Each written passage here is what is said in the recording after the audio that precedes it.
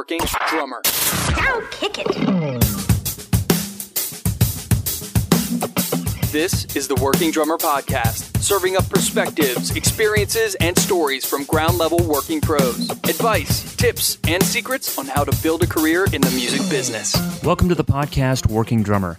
My name is Matthew Krause, and I'll be your host. Today, my guest is Zach Albetta.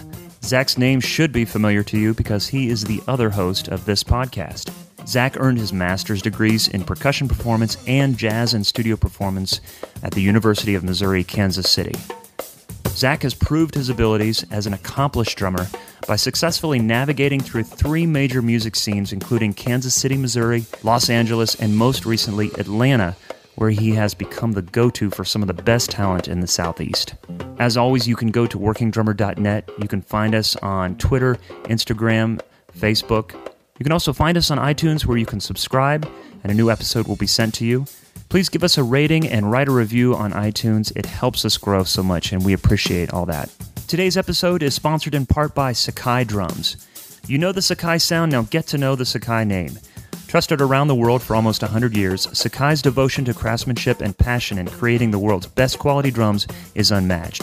Handcrafted in Osaka, Japan, Sakai offers the most versatile drums, from the Trilogy Vintage Series to the modern Almighty Japanese Birch recording kit, each boasting a distinct sound and feel.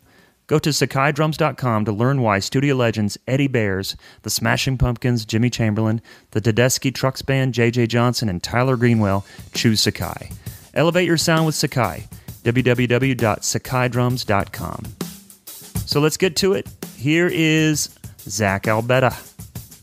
Well, here we are. Yes, at long last. And here you are, in my house. Yep. Zach, this is good, because I was thinking we're going to have to do this over the phone. We've done everything else over the phone so far. That's right. Yeah. So I don't normally do this, but I've got to do this. I've got to do like a somewhat of an intro kind of thing. Yeah. For anyone that's listening, you probably already know because you've read it, but here I am sitting with co-host Zach Albetta, and we're going to talk about you today. Zach is in town for NAMM.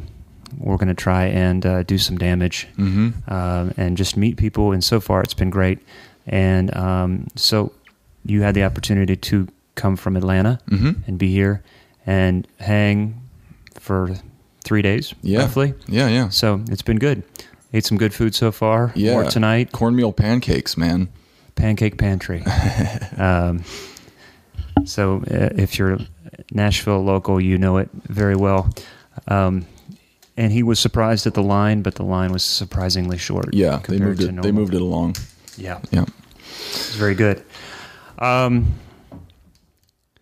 are you, man? I'm good. I'm great. I'm thankful to be here. Thankful to be in your home. Thank you for having me. Yeah, man. I'm excited about what's coming up for me and in my playing career, and what's coming up for the podcast. Yeah. And what's coming up for you, because you're going through kind of a little bit of a transition, a good one. Yeah. In your career, and I think it's a good season, man. Stuff is happening. Right. Yeah.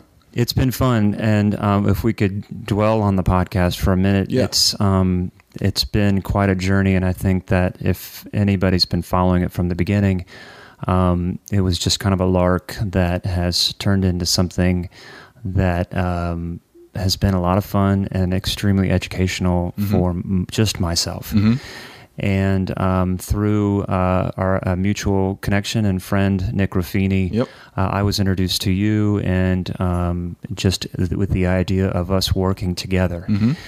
And I know I mentioned it a little bit in the past, and maybe we talked about it on Facebook or posted it, but we hadn't really talked about kind of what we're doing. All of a sudden, here was this podcast out of Nashville that I was doing, and then we're splitting up the duties. Yeah.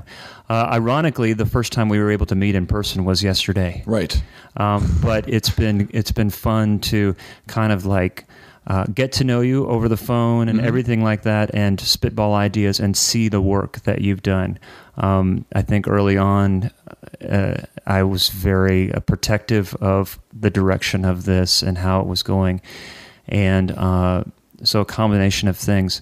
I feel like your interview style, your interest, very much match my interest and style, which has been great. Mm-hmm. But also, I think your ideas help elevate it, and so I appreciate it a lot. Oh, well, thank you, I know I mentioned it to you personally, but I just want people to know that it's been a fun and I feel like they say two heads are better than one, and the fact that we kind of have three working in tandem with Mike Jackson as well.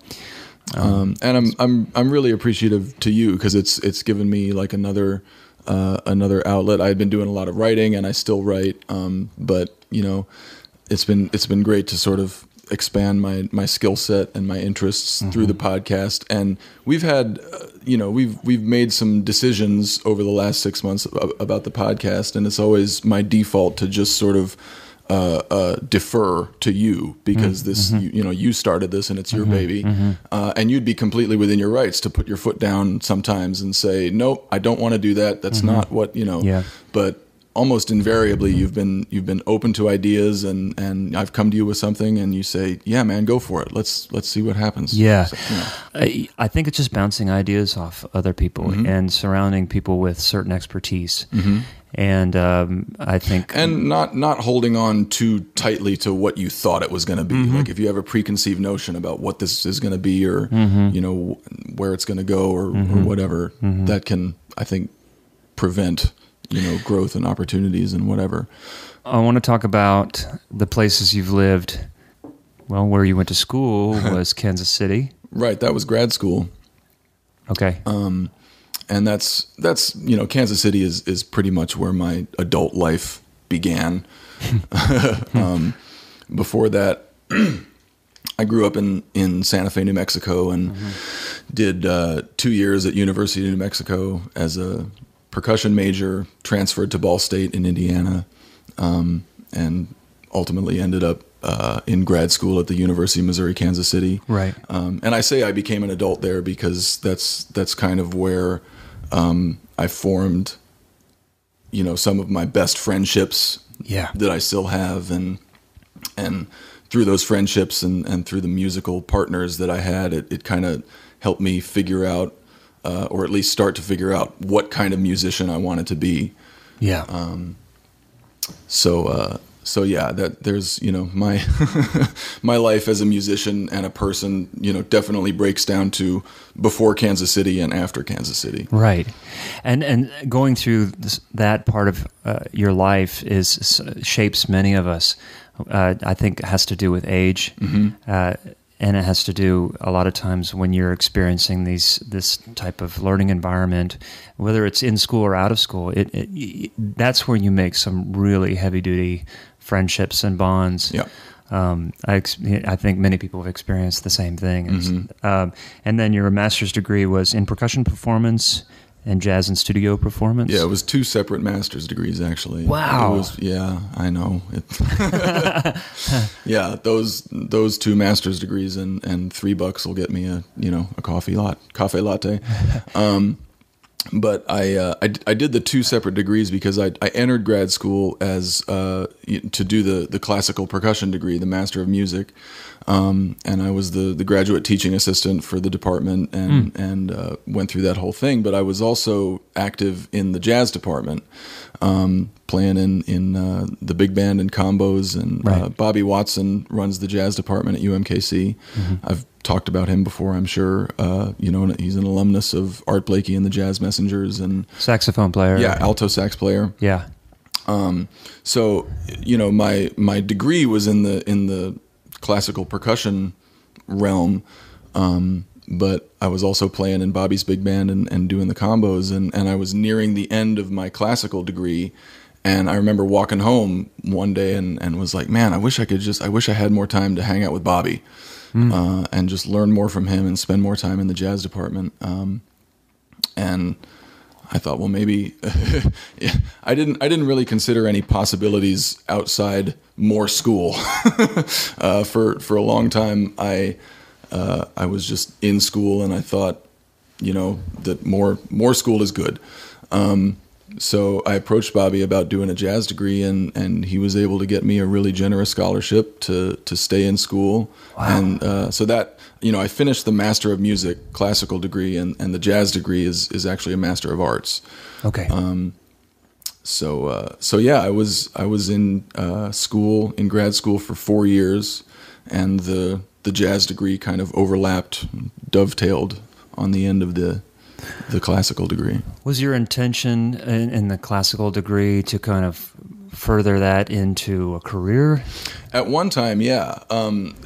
There was a time in my late teens and early 20s when I thought I wanted to pursue classical music as a percussionist in a symphony orchestra, and or as a solo artist playing, four mallet marimba and all that.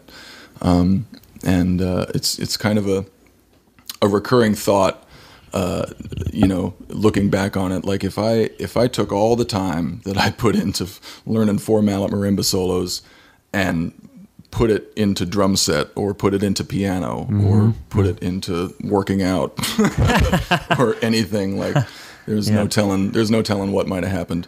So yeah, that was, the decision to pursue the jazz degree kind of coincided with the realization that I didn't really want to be a classical percussionist. And that path was forced on me a little bit, because I started out on drum set, obviously, and as I progressed through high school, I obviously was going to go to music school. I was just going to go to college for music. That was it. Right. And my band director and even my drum teacher at the time said, well, if you're going to go to music school, you got to get your mallet chops going. You got to get some marimba going, and do all that. So I started taking marimba lessons before college and was able to get into college, and it just became the focus. And drum set sort of, I kept it going, but it was not the focus for a long time. Right. But it sounded like something caught your attention that you wanted to focus on that. Yeah. The marimba is just a captivating instrument. Oh, yeah. It really is. And the fact that it's a solo instrument was something new for me, because, as a drummer, you're playing drum set in a band, or you're, part of a drum line in a marching band or whatever. You're always part of a group. But the novelty of just sort of being, it's all up to you. Like I've always been a big fan of stand-up comedy, and I think there was something in my brain that sort of equated, like, it's just me up here, and I am in complete control, for better or for worse. Yeah. So I think that's part of why I latched onto it. Yeah. Well, I mean, there's so many times when there's a band situation where you're like, man, if I could just be by myself, this would go so much smoother. Whether it's a sound check or travel or something like that. So, I get the appeal. Before we leave Kansas, I want to ask something about Bobby Watson. I saw somewhere where you had written about the performance aspect that he was trying to get across to you, that connection with the audience that he was trying to convey to you, that oftentimes really accomplished drummers, accomplished musicians, jazz performers especially, where we have kind of a niche audience and it's a more complicated type art form, is we lose that connection and what our job is to entertain. And he used this term, that hug, right? The hug. Yeah. He said part of, when people come out to hear live music, no matter what kind of music it is, he said part of what they come for is the hug. And like he actually kind of like mimed, he put his arms around the air and he said they want the hug. And he, he kind of expanded on it. He said they want to feel included. They want to feel welcomed. They want to feel appreciated. They want some sense of, from you, the musician, are saying, like, I wouldn't get to do what I do if you didn't come see me. So thank you for coming to see me. Yeah. Welcome. Yeah. Let's have fun. Yeah. Here's my music. I hope you enjoy it. Yeah. And it's really an all-encompassing concept about how you look on stage, how you act on stage, how you interact with the audience, both through your playing and just speaking to them. I can't tell you how many gigs I've been to, or, not my gigs, but when I go to see somebody play, and they don't talk to the audience. They don't introduce any tunes. They don't introduce the band. They don't interact with the audience in any way. And maybe if they do, they're just not good at it. Right. So, you know, that made me more conscious of just, you know, being more open and more welcoming in every aspect of my performance. And it's not very often that I, you know, actually get on the mic and address an audience, 'cause right. I'm not usually the leader on a gig. But he was addressing you as a drummer, and he's got to know that sometimes we're often in the back. We don't have a vocal mic. I mean, there are exceptions. Yeah. But oftentimes it's not our job to interact with the audience. So he must have been referring to something beyond that.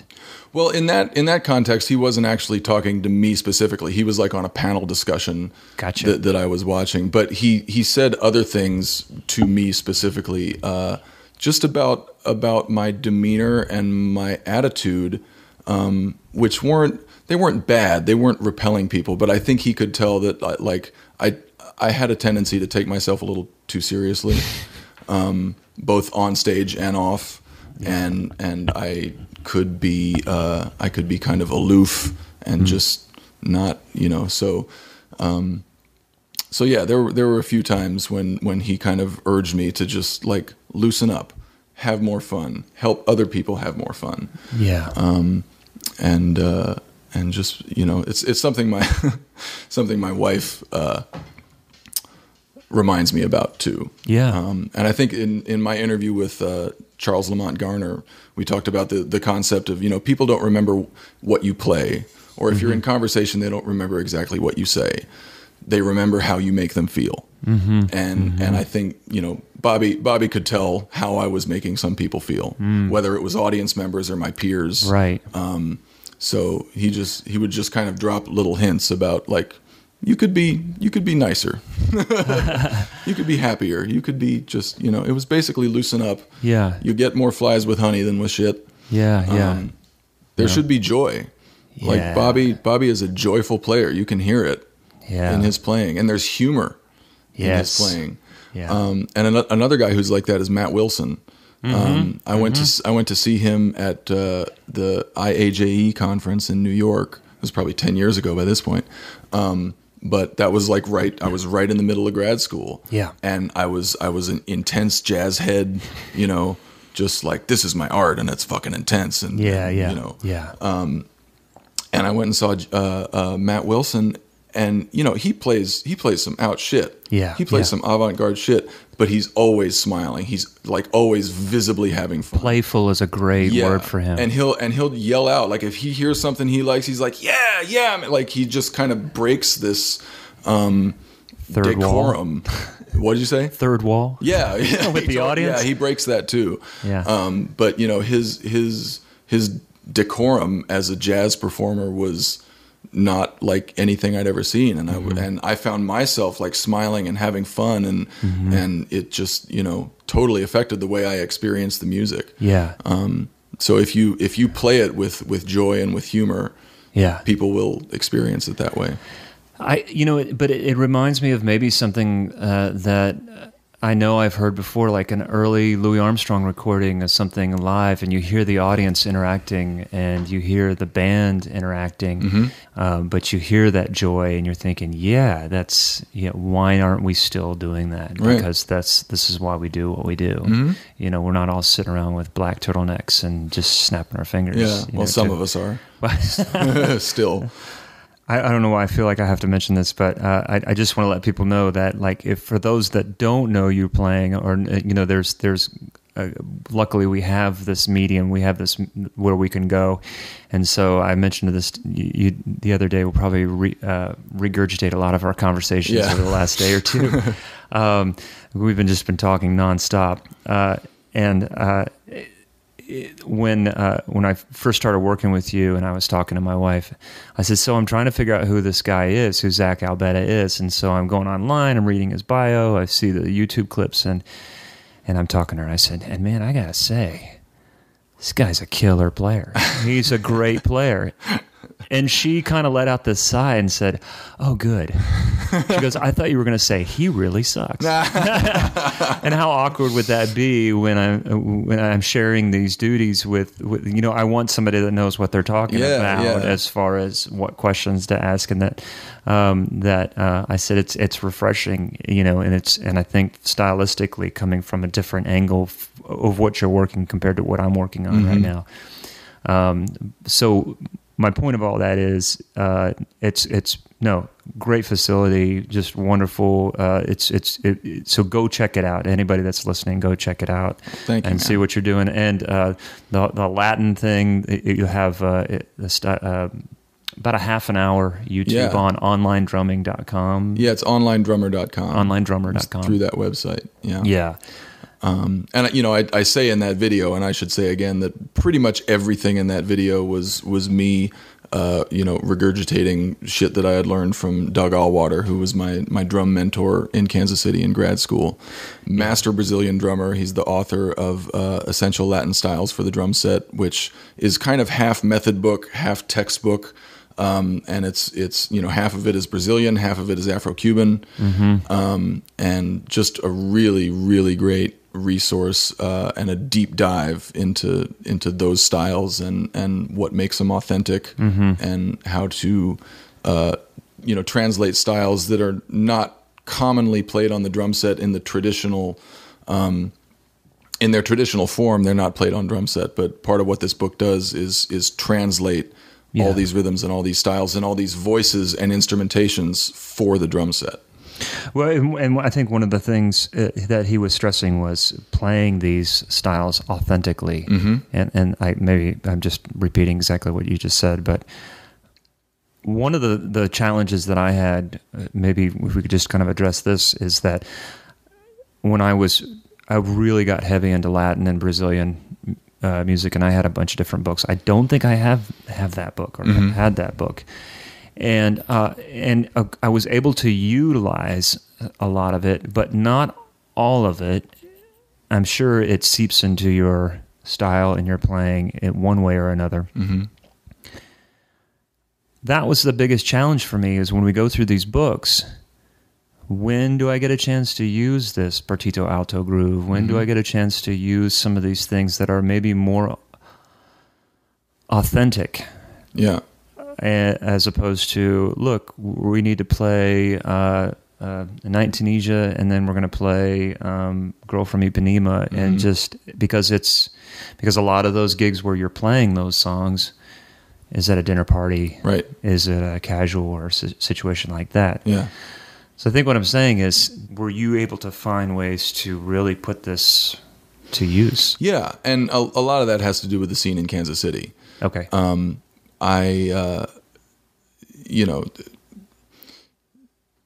Different jazz groups around the city play different clubs, different types of gigs, but first of all, the bass players are so effing good in Kansas City. I think part of whether or not you actually get to use that partito alto style or whatever it is you're talking about depends on the bass player. Yeah, interesting. Because if the bass player doesn't know what you're trying to do, it won't work. If he's playing the regular dun dun dun dun dun dun dun, the white guy Latin thing, your authentic partito alto that you've been working so hard to really swing in that particular way, is not going to work, and you have to default to the white guy Latin. Yeah. Go go. Yeah. And that that hybrid partito alto clave half breed, whatever that thing is. Yeah. I think you're totally getting what I'm saying. Is a lot of times it's like, this is great, and we really dig into it, and we're trying to be true and carry on this authentic form of that's this beautiful music and bring it to the people, and then you get on the gig and you're just like, oh shit, I can't. Yeah. Yeah. I think Doug is responsible for a lot of Kansas City musicians and audiences alike being really hip to Latin music and Brazilian music in particular. He's the co-leader of a group called the Sons of Brazil, and those guys play as authentic as anyone. That's awesome. So they've been doing their thing in Kansas City for almost 30 years. So, you know, the audiences and the other musicians there just kind of have that in their ear, and they know to listen for it. And, you know, when the drummer comes in and, you know, the bassist knows that I've been studying with Doug, you know, the bassist will say, all right, let's see if Zach's been working in on his partito alto. Yeah. You know? Yeah. I want to go to there. I want to see that. So the flip side of that is, like, you know, it happened a lot in LA. I would end up on gigs that I wasn't able to do that. And most of the time it wasn't because of any lack of knowledge or skill on the bassist's part or anyone else's part. It was because of the way the chart was written, you know, the occasion that you're playing for. It's just a much more mainstream pop-oriented thing. So you gotta stick to the white guy Latin sometimes.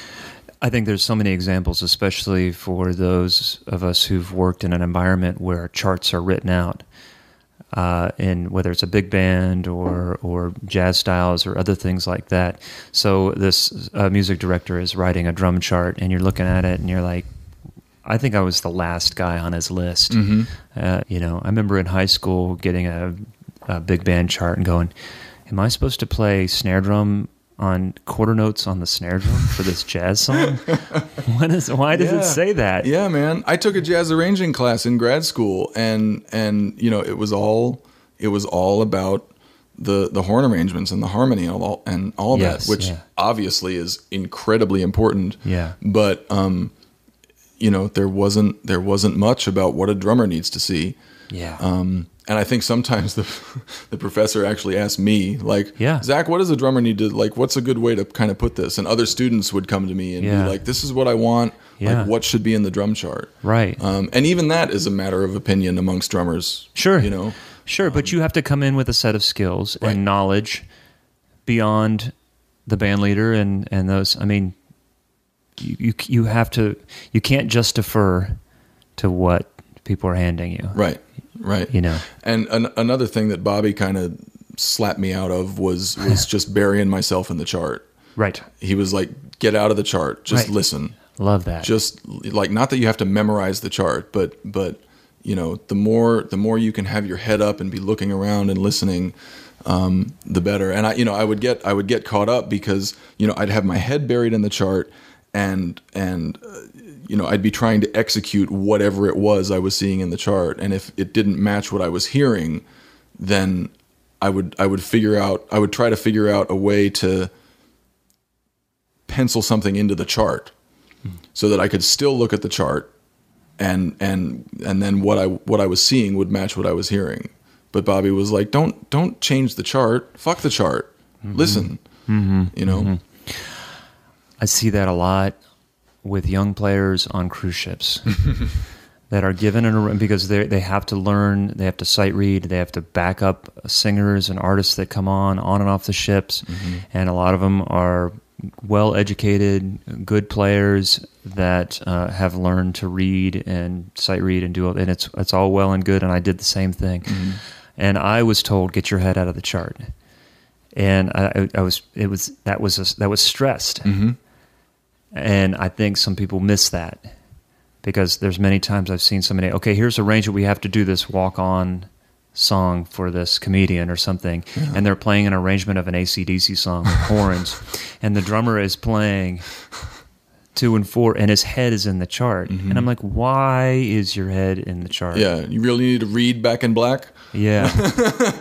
And it frustrates me to no end. Yeah. Yeah.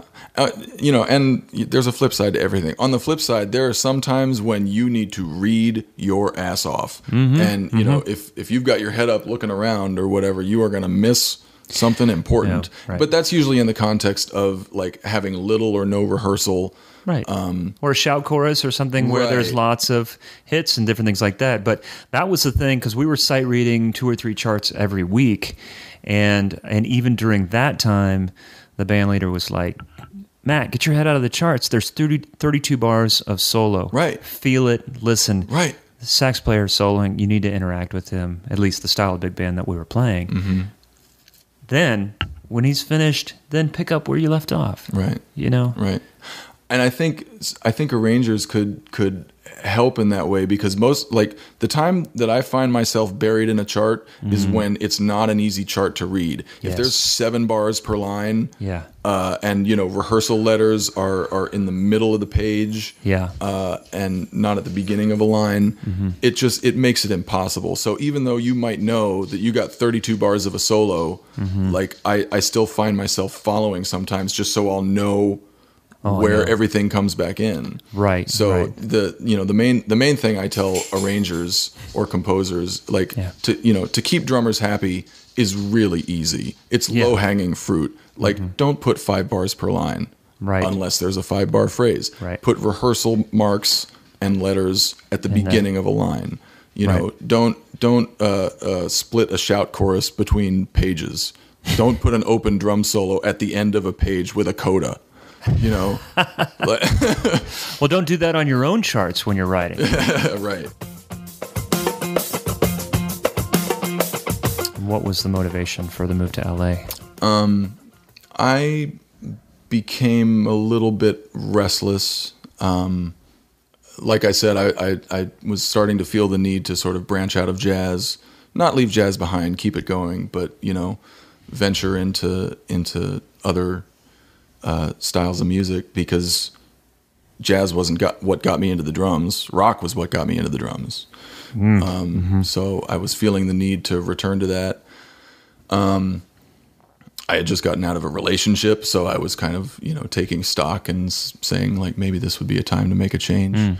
And I also started, I was becoming aware of how a place like Kansas City, I mean, first of all, it's very landlocked.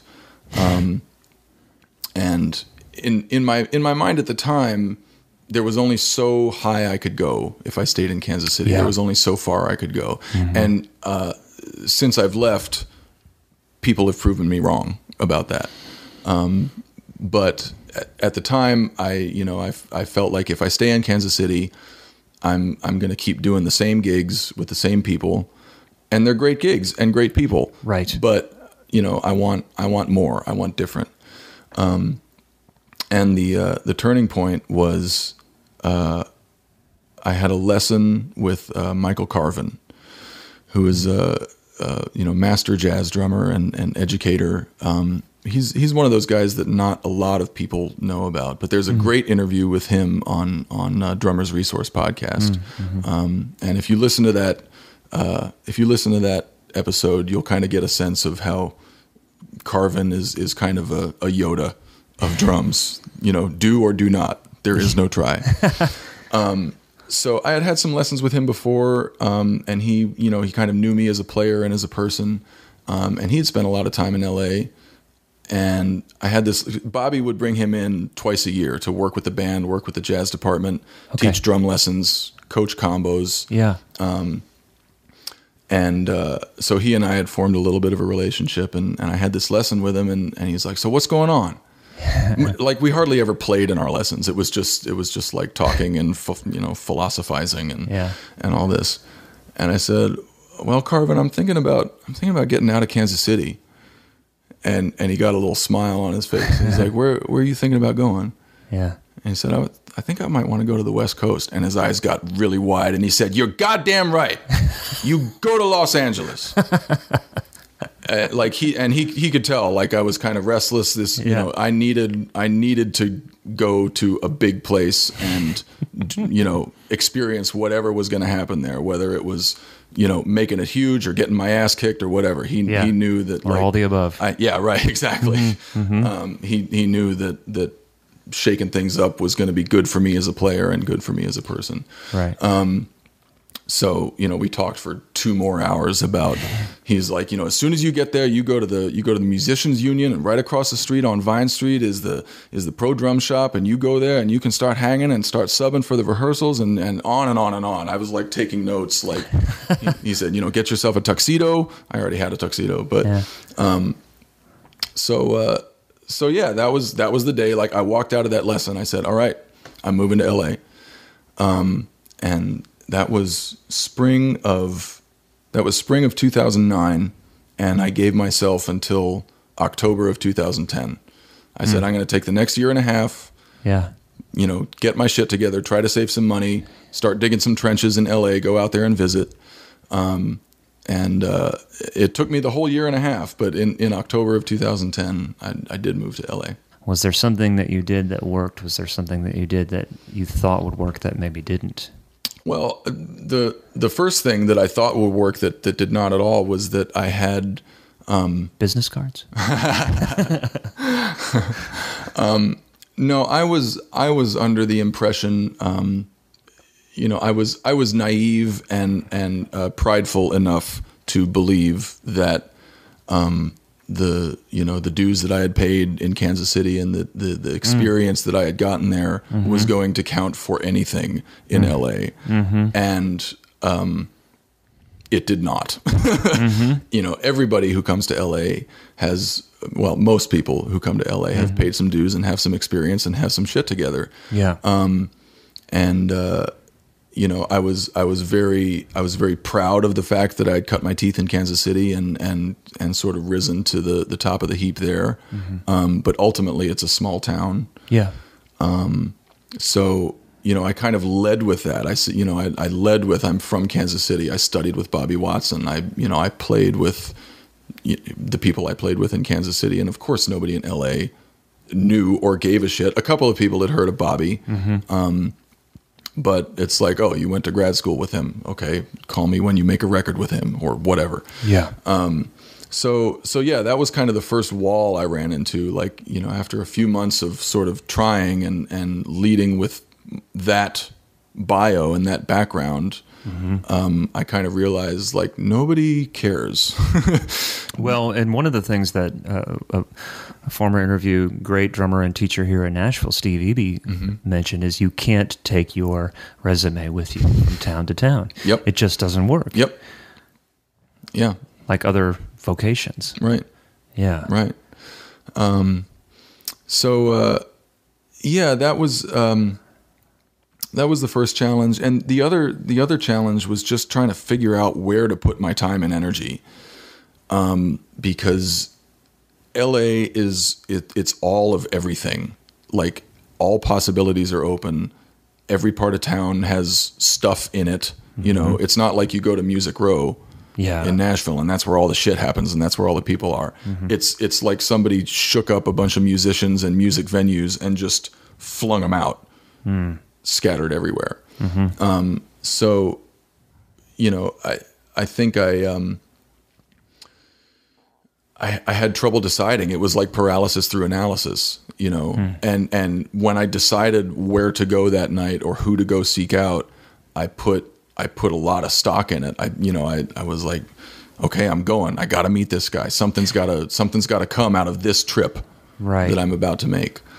And it's not easy to get. It's spread out. LA is spread out, and it's probably, depending on the traffic situation, it takes a while to get to where you need to go. No? Yeah. So you might as well, while you're there, do some damage. Right. Yeah. Right.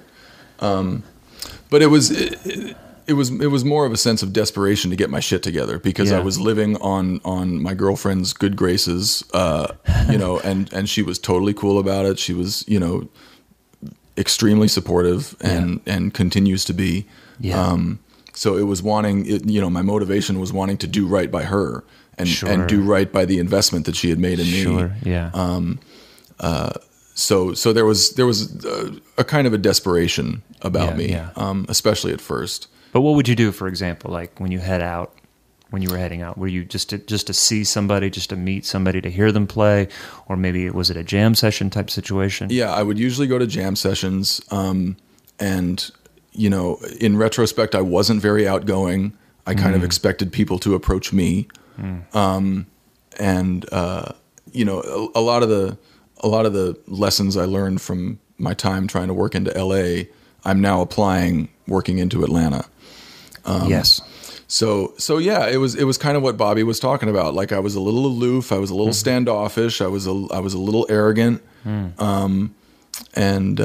you know, it's not that everybody gave me the cold shoulder. You know, I did manage to introduce myself to people and have conversations with people and make connections. Yeah. But you know, I would have knowing now, knowing then what I know now, I would have been more persistent. First of all, I just didn't go out enough. That's a tough thing. Yeah. And you know, it's partly because I was, you know, being pulled in all these different directions. Do I go to the Baked Potato? Do I go to the Blue Whale? Do I go see some non-jazz thing? You know, do I go to some place I don't even know about because this guy that I met is playing there tonight? You know, it got going eventually. And what happened after a year and a half was that I got the Disney gig. Okay. So the Disney gig kind of rescued me from having to go out and hustle. Yeah. Which was a huge relief. But at the same time, having that gig now gave me an excuse not to.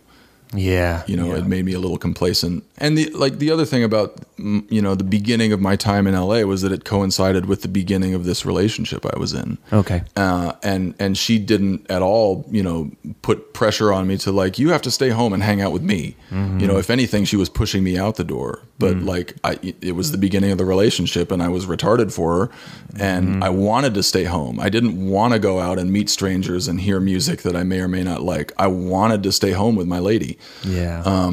And that, you know, that has obviously paid dividends in my relationship and my personal life. But it like that, my time in LA taught me that there's, you know, you got two accounts. You got your relationship account and you got your career account, and you got to make deposits in both. And sometimes you got to withdraw from one to deposit into the other. That's a good analogy. Yeah. I like analogies. I'm an analogous guy. I understand that. Yeah. The gig you had at Disneyland is the Five and Dime Band. What is that? That is a 5-piece band with a singer, so it's a 6-piece. And it was the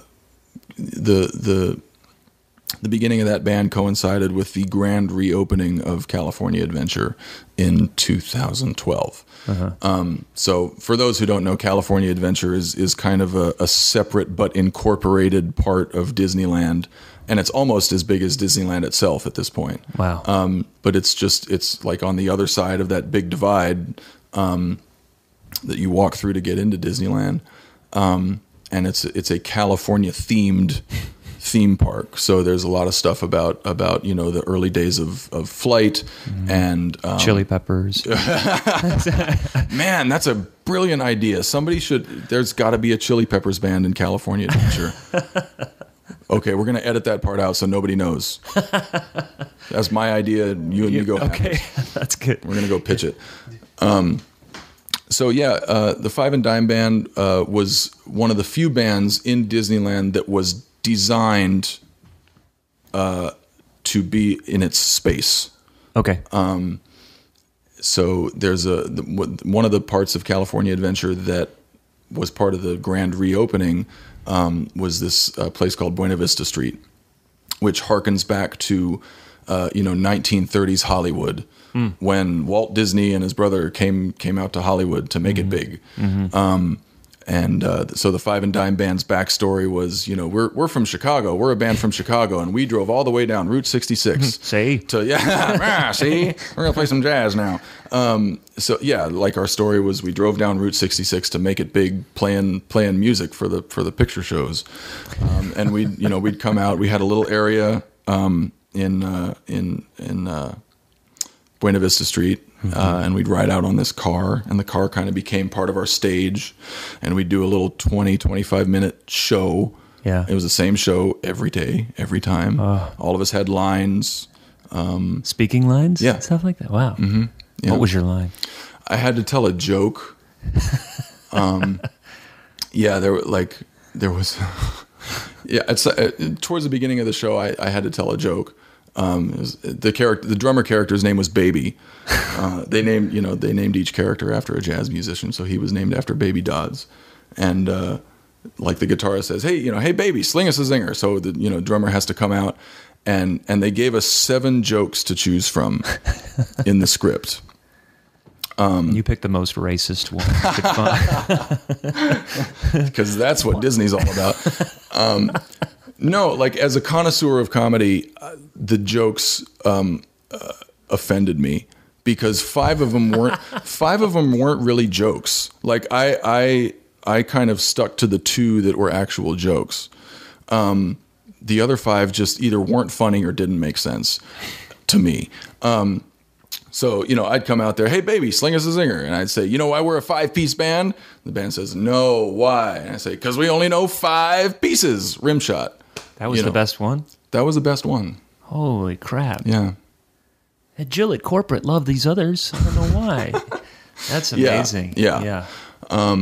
So yeah, you're touching on one of the things about Disney that is weird and a challenge to musicians is that it's a corporate environment. Disneyland alone employs 27,000 people. Yeah. So it took a lot of adjustment for me to, it's like Office Space. It's like if Office Space ran a theme park. You have 8 bosses. You're being told the same thing every day. Yes, I got the TPS report. Right. So yeah, that was a lesson in doing the job. What is it that you do here? Basically. Oh my gosh. Yeah. That's amazing. Yeah. And 5 years prior, like coming, in my heyday in Kansas City, I would have, like, that job would have eaten me alive. I would have self-destructed. I would have given them the double bird and said, I'm out of here. Yeah.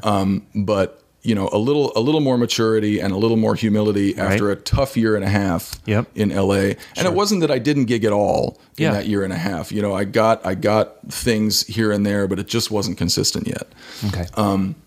So, by the time it came time to do the job at Disney, I was ready to do the job. Other gigs in LA that helped keep you busy, or? Yeah, I played a little bit with Pete Chrislieb, who is a great tenor saxophonist. He recorded some of Steely Dan's stuff and Tom Waits way back in the day. But saxophonists know who Pete Chrislieb is. He was a great guy. I did a lot of sub work. I subbed for Jamie Tate, and I subbed for a bunch of the guys that hung around the Union. There were big band gigs. There was the odd recording session. There were private gigs. There was some club stuff.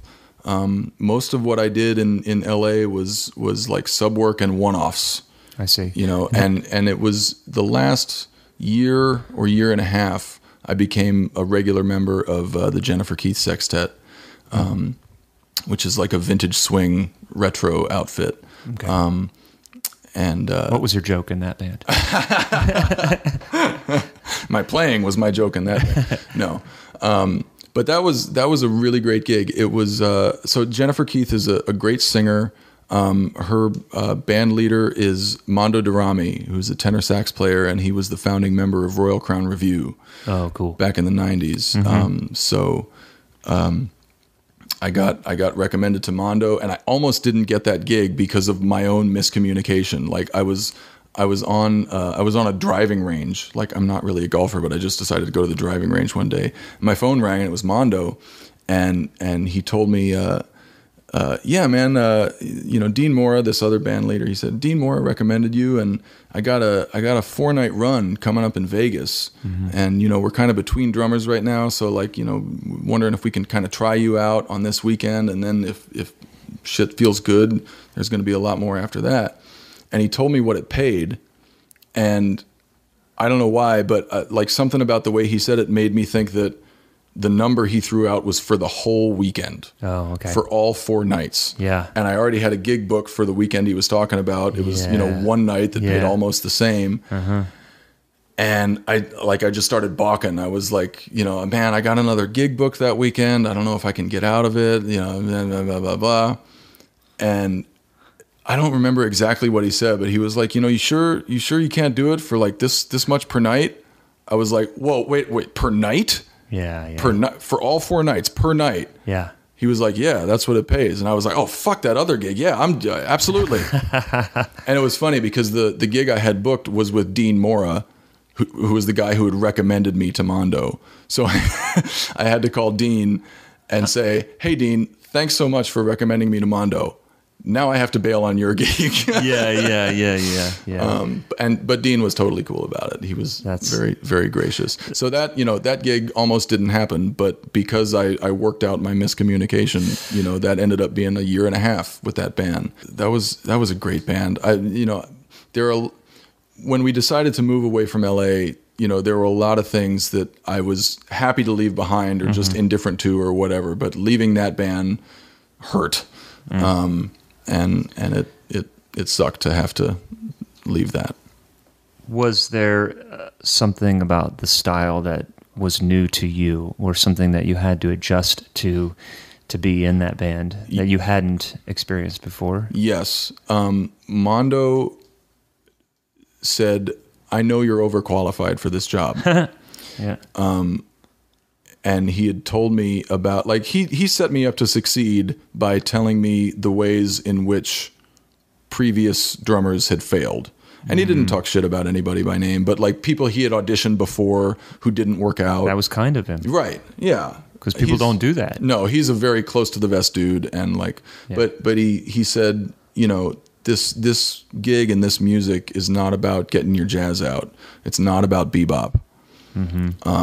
We swing for sure. That was the hardest swinging band I ever played in.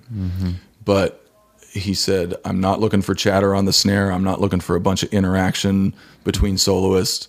He was just like, swing, knock out backbeats, playtime, set shit up. So it was a really meat and potatoes gig. And I thought of it like a rock gig. I'm playing in the jazz style. I'm swinging along, splang, splang-a-lang. But my mentality was in a rock band, playing 2 and 4. Yeah. Just being a big couch for the band to sit on. Right. And it even came down to solos.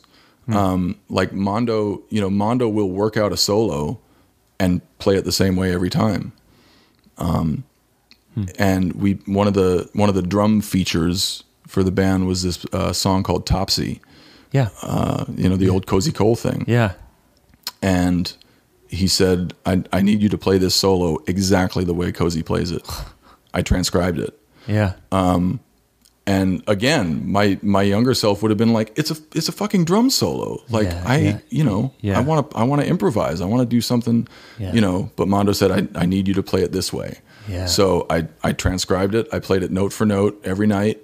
And eventually as time went by, I started taking a few liberties. Yeah. And, by that time I had earned the right with Mondo. I see.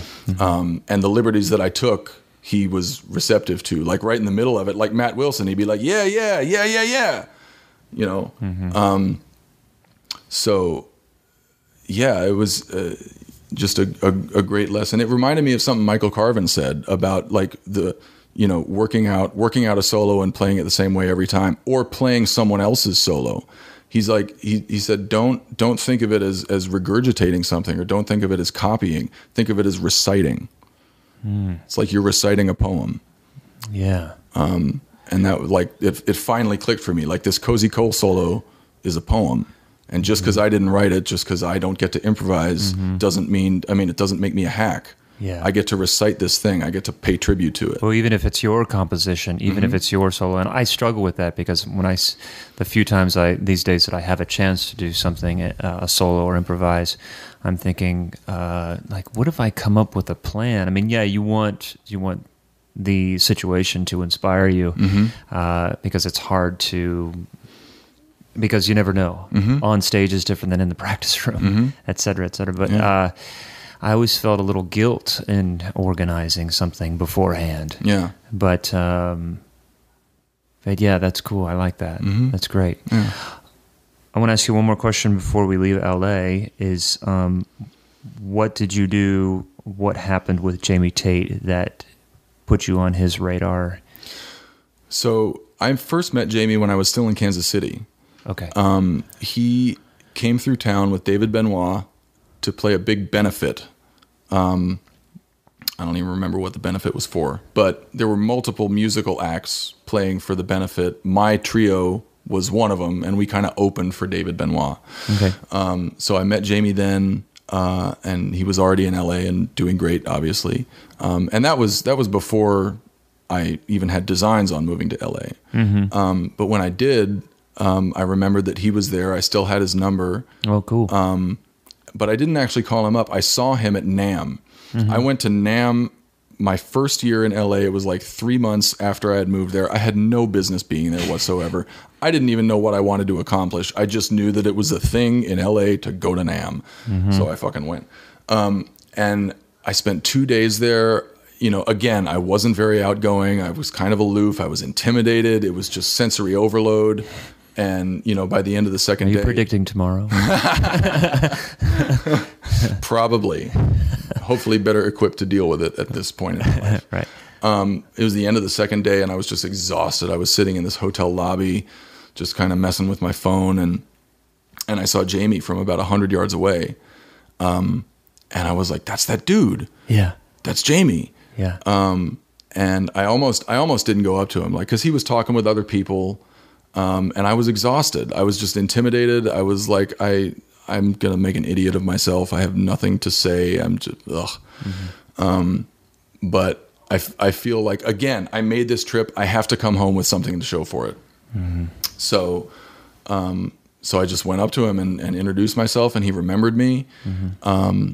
And we talked for a while at NAMM, and you know, he got my phone number, and within, I think, a couple weeks, he called me and said, "Hey, can you sub?" Or no, it was before that. He took me to the union. So the musicians union in LA is a big thing. Lots of bands rehearse there, mostly big bands. A lot of the guys who are doing session work in LA just sort of propagate these bands, and some of them meet once a week or once a month, and they just get together and read charts. Yeah. So Jamie had been doing that for a long time, and he took me to the rehearsal. He was playing a rehearsal for Steve Spiegel's band, and Steve Spiegel is a renowned composer, arranger for big band, awesome. In high school, college, Mm-hmm. And he brought me in there, and I watched the rehearsal, and they took a break, and Jamie went over to Steve and said, "Hey, this guy Zach just moved to town. He's a buddy of mine. You think he could like play a tune or two?" And they let me play a tune or two. I don't remember what, but I just I read a big band chart, Doxy and solo. This guy knows it. But I played a couple tunes and sounded good. And a little bit later, Spiegel called me to do a rehearsal. And through doing that rehearsal, I met horn players, I met bass players. So eventually, like, that was a big part of me kind of creating a network of colleagues. That's awesome. In LA. That's awesome. Yeah. No, you just never know. Mm-hmm. To strike when the iron's hot, and just sitting in that hotel lobby, just probably overwhelmed and exhausted, mm-hmm. to go ahead and going for it and meeting. That's awesome. Yeah. When I first was introduced to you and we started chatting and stuff, you were living in LA, mm-hmm. and then the opportunity came, a career opportunity for your wife, mm-hmm. to go to Atlanta, mm-hmm. was there. So, would you still be in LA, you think, if that hadn't come up? Or? Yes. Yeah. She had been kind of over LA for a little while by that point, because she had lived there 5 years longer than me. Oh, wow. But she, like, her career was going well there, and my career was also going well between Disney and all the other stuff I was doing with Jennifer Keith Sextet. It was like, finally I kind of on solid ground here. But the more I remember, we went out to dinner for our first anniversary. This was last August. So this was less than a year ago. And we had come back from Kansas City. We had visited Kansas City. She loves Kansas City. I love Kansas City, and it was over that dinner and a couple bottles of wine that we kind of realized, or I kind of realized, like, I might be done with LA sooner than I thought I was. Up until that night, I had been thinking like 5 or 10 years out. I never really thought that I was going to spend the rest of my life there. Yeah. But I was going to give it a longer run, and right. And Christina looked at me across the table, half cocked on wine, and she was like, "I would move to Kansas City tomorrow." Yeah. And I was like, wow, that's like that's a hell of a statement. And it made me realize, like, man, moving to Kansas City tomorrow would be sweet.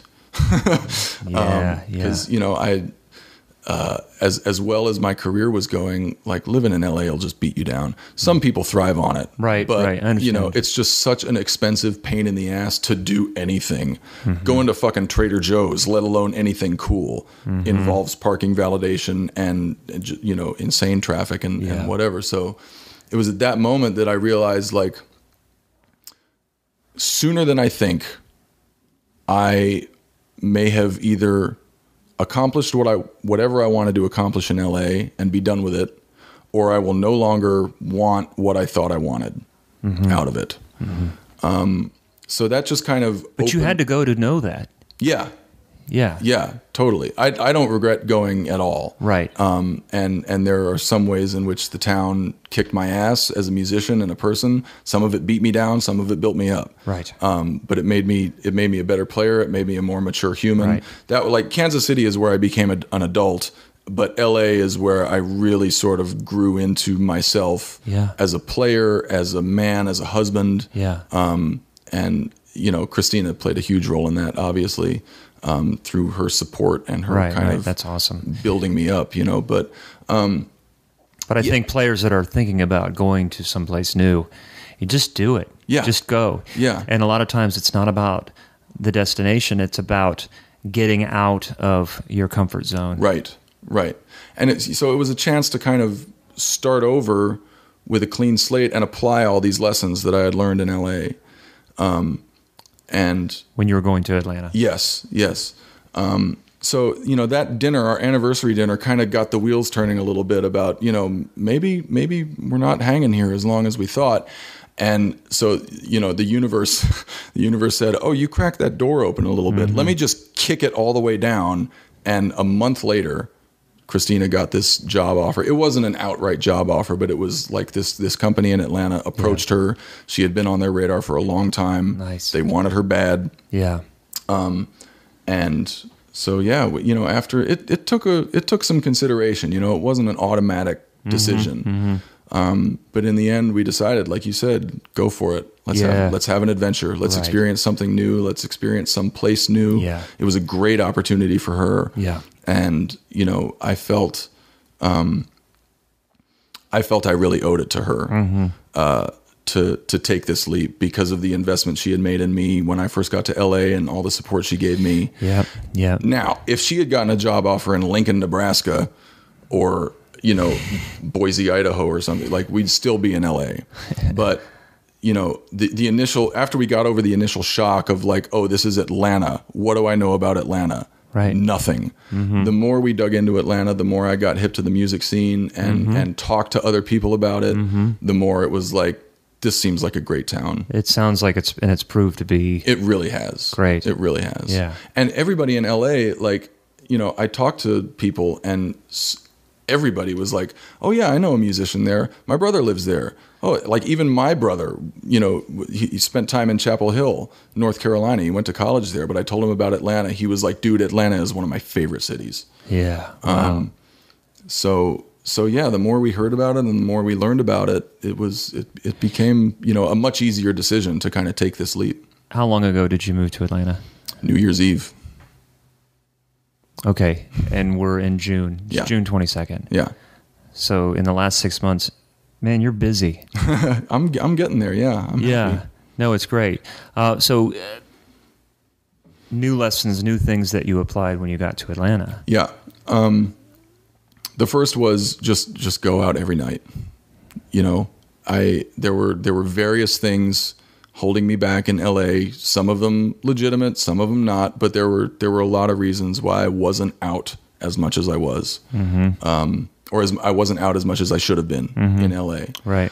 And Christina was on board. She said, like, when you get to Atlanta, like, go. Yeah. Go hang. Yeah. You know, be out every night. Yeah. I took lessons from, you know, friends of mine that I'd seen move to LA and just work their way in very quickly by just being out every night. And Right. even going back to Kansas City, Yeah. there were guys that moved from Kansas City and I would see them all over the place. And within a few months, they were, you know, in the scene. Yeah. So, the first 2 months, like I was going out, not every night, but like 4 nights a week. Yeah. And, you know, Christina would, we had this rhythm for a while. Like Christina would come home from work. I'd cook dinner. We'd eat dinner. We'd hang for a little bit. She'd start winding down, getting ready for bed. I'd get dressed and get ready to go out. Yeah. And our phrase became, see you in bed. Yeah. She gave me really good advice about my approach when I go out. First of all, she encouraged me to be more outgoing and more inquisitive and more approachable with people, which I found easier than I thought. I think part of it has to do with the South. People in the South are just like so friendly, so welcoming, it made it easy to kind of step out of that comfort zone a little bit. But not in a pestering kind of like, hey, can I get a gig? Exactly. You know, call me. Right. And so the other piece of advice she gave me speaks to that, which is she saw me hustle in LA. She saw me go to a jam session or go to NAMM and come back feeling like I hadn't accomplished anything. I hadn't made the connection that was going to lead to something, and just kind of dejected. Yeah. So she said, when you go out in Atlanta, just hang. Don't feel like you have to meet a certain person or come home with a certain, like, just go experience the music scene as a listener, and get to know it that way, instead of trying to work an angle at every venue and with every person you meet. Like, there's things at work that I don't think you would recognize on your own. That someone may see you at the second or third time and like, who's this guy? Who's this extremely tall dude who seems to be watching the band and knows what's going on? Yeah. Right. Yeah. So yeah, that was a really useful, valuable, insightful thing for her to suggest. Yeah. And props to her, man. Yeah. That's awesome. She gets props for so many things you have no idea. But it made not only did it yield better results, but it made the experience so much easier and more enjoyable for me, because of, you know, instead of stressing about making the connections and doing the hustle or whatever, my focus was on the music. What is this band doing? What does that guy sound like? You know, what kind of music does this venue have? Where it's, you know, 2 or 3 months of that yielded a lot of good results, and I've already made some really close friends in Atlanta. Atlanta Funk Society is a group of, depending on the gig, it can be a 5-piece or a 7-piece or a 10-piece. Oh, wow. They do, like, you know, hits and B-sides and deep cuts from the 60s and 70s. Yeah. Sly and the Family Stone and the Commodores and Chuck Brown and it's the brainchild of this amazing bassist Kevin Scott. Who's from Alabama but has lived in Atlanta for a long time. Just, you know, so much fun to play with. Like, he's a bass player who plays the bass. Like, he could give a shit about getting up on the neck and dancing around up there. Like, he wants to play low grooves. Yeah. So yeah. Was there any heads up advice, kind of like the other situation in LA? No. Or was it just come in and kill it? Yeah, it was just come in and kill it. Actually, he mentioned, you know, I think I saw them once before, and he and I were talking, and he was like, you know, I like a drummer that really lays into it. And, you know, when I saw him, like, the whole band was laying into it. I was like, I don't know if I can lay into it that hard. You mean like volume wise? Yeah, and just feel. Yeah. You know, just presence. It's not necessarily volume, but just presence, commitment, just deep groove. You know, and yeah, it's definitely about volume. I've never been a heavy hitter. I've had to, like, work out a little bit, you know, to prepare for that gig, because it requires sort of a strength and an endurance that I haven't needed very much. And I think for most drummers, it's not a super high bar as far as heavy hitting. But for me, it was like, okay, no, I get it. Gotta muscle up. Right. Other gigs, I know this group Delta Moon has not begun yet. Right, that's starting in July. Okay, and what's that? Delta Moon is a 4-piece kind of blues roots outfit, and it's drums, bass, and 2 slide guitars. Oh, wow. And slide guitar is like that's a Southern thing for sure. Like Derek Trucks in Florida. Sure. And I don't know where Bonnie Raitt's from, but it's that vibe.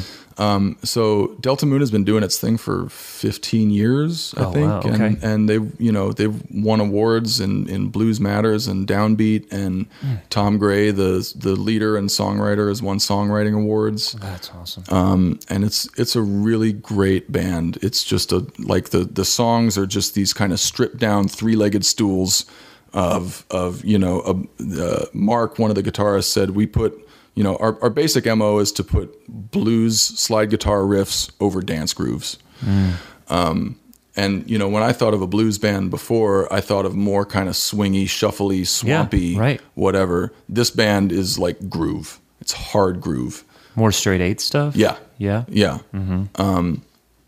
So sounds awesome. Yeah, and it was another one of those things where it was exactly what I was hoping to get into, because even when I was still in LA, I was starting to listen to more roots music and Southern music. I was getting into Jason Isbell and Drive-By Truckers, and I had always been into Lyle Lovett. My parents were into Lyle Lovett.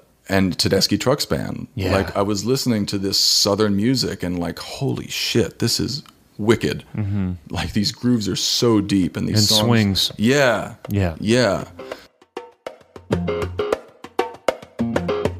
I think another reason that I was able to kind of work my way into a few different things, like Funk Society and Delta Moon, was that one of the mistakes I made in LA was laying all my cards on the table and hoping they were received favorably. Just like telling everything about myself and my background and what I do, and hoping that whoever I'm talking to will be like, oh yeah, you can do that here, as opposed to just playing it closer to the vest, not dropping any names, just being a little bit intentionally vague about what I did in LA, and just kind of letting people come to their own conclusions about what my background was or what I wanted to do.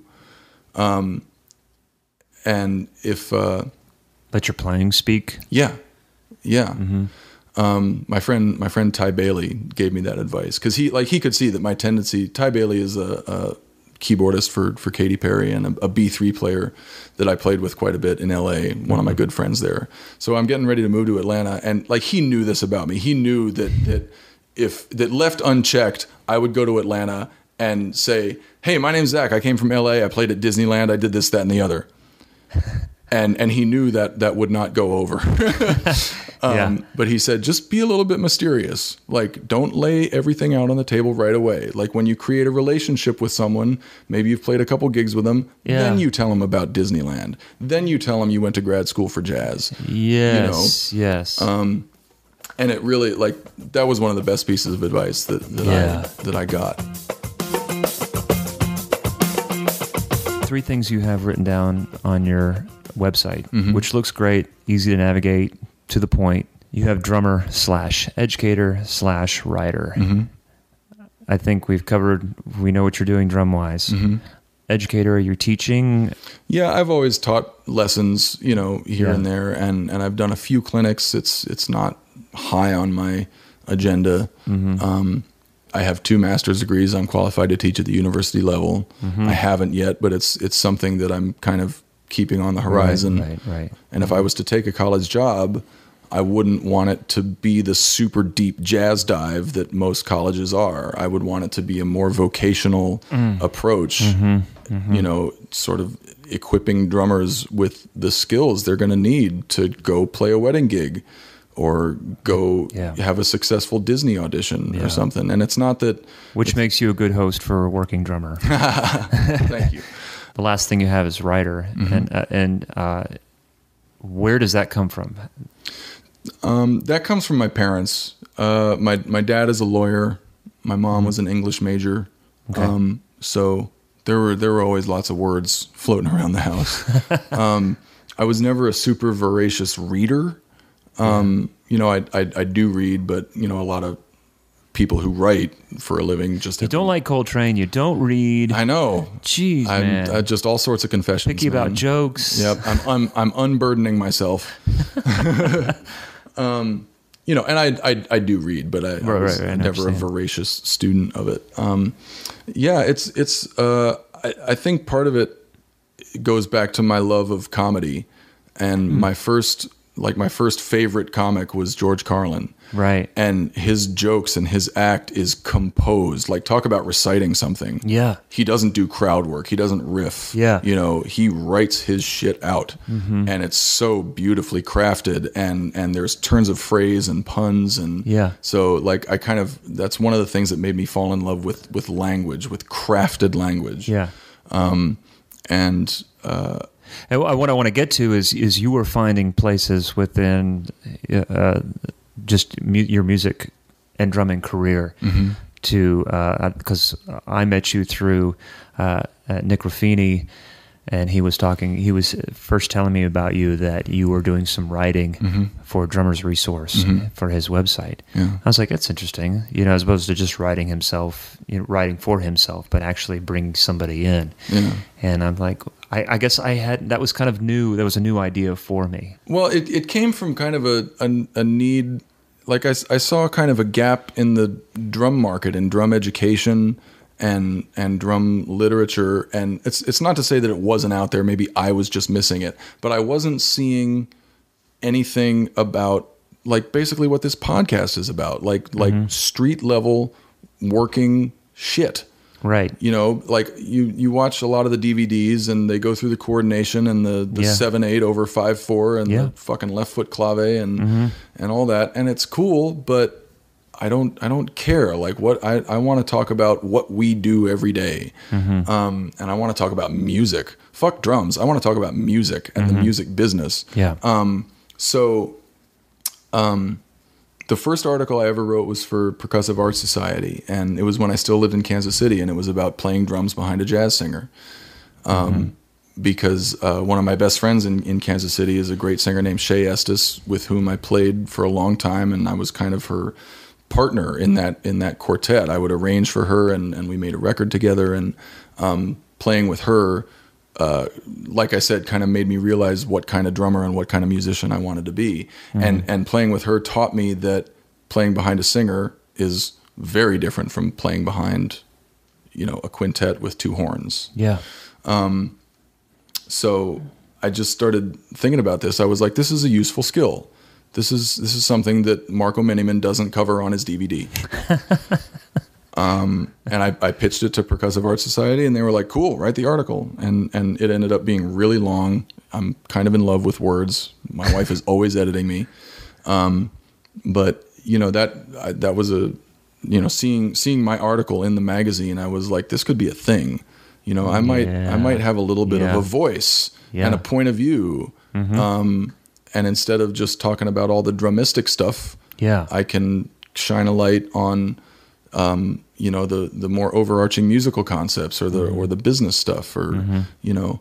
So I just started doing it. I got a suggestion to like approach existing blogs and ask if you can do a guest blog. And that's how I started working for Nick. I called up Nick Ruffini. I was like, hey man, I dig your website. Like, can I do a guest blog thing? And he's like, yeah, absolutely. So I wrote one, and he dug it, and he was like, you want to write some more? You want to just be like contributing writer for Drummer's Resource? And I said, yeah. And OnlineDrummer.com, the website that I did those instructional videos for, the guy that runs that, Nate Brown, contacted me and said, like, I'm looking for more content for my website. Can you write some stuff? Can you do some interviews? Can you know? So I wrote for him too, and I parlayed that into writing bios for my fellow musicians, because I would go to people's websites or band websites, and the writing was just fuck, man. Yes. No, I understand, and I'm not a great student of writing, right? But what I just said, even I recognize that. Yeah, what I just said was kind of dickish.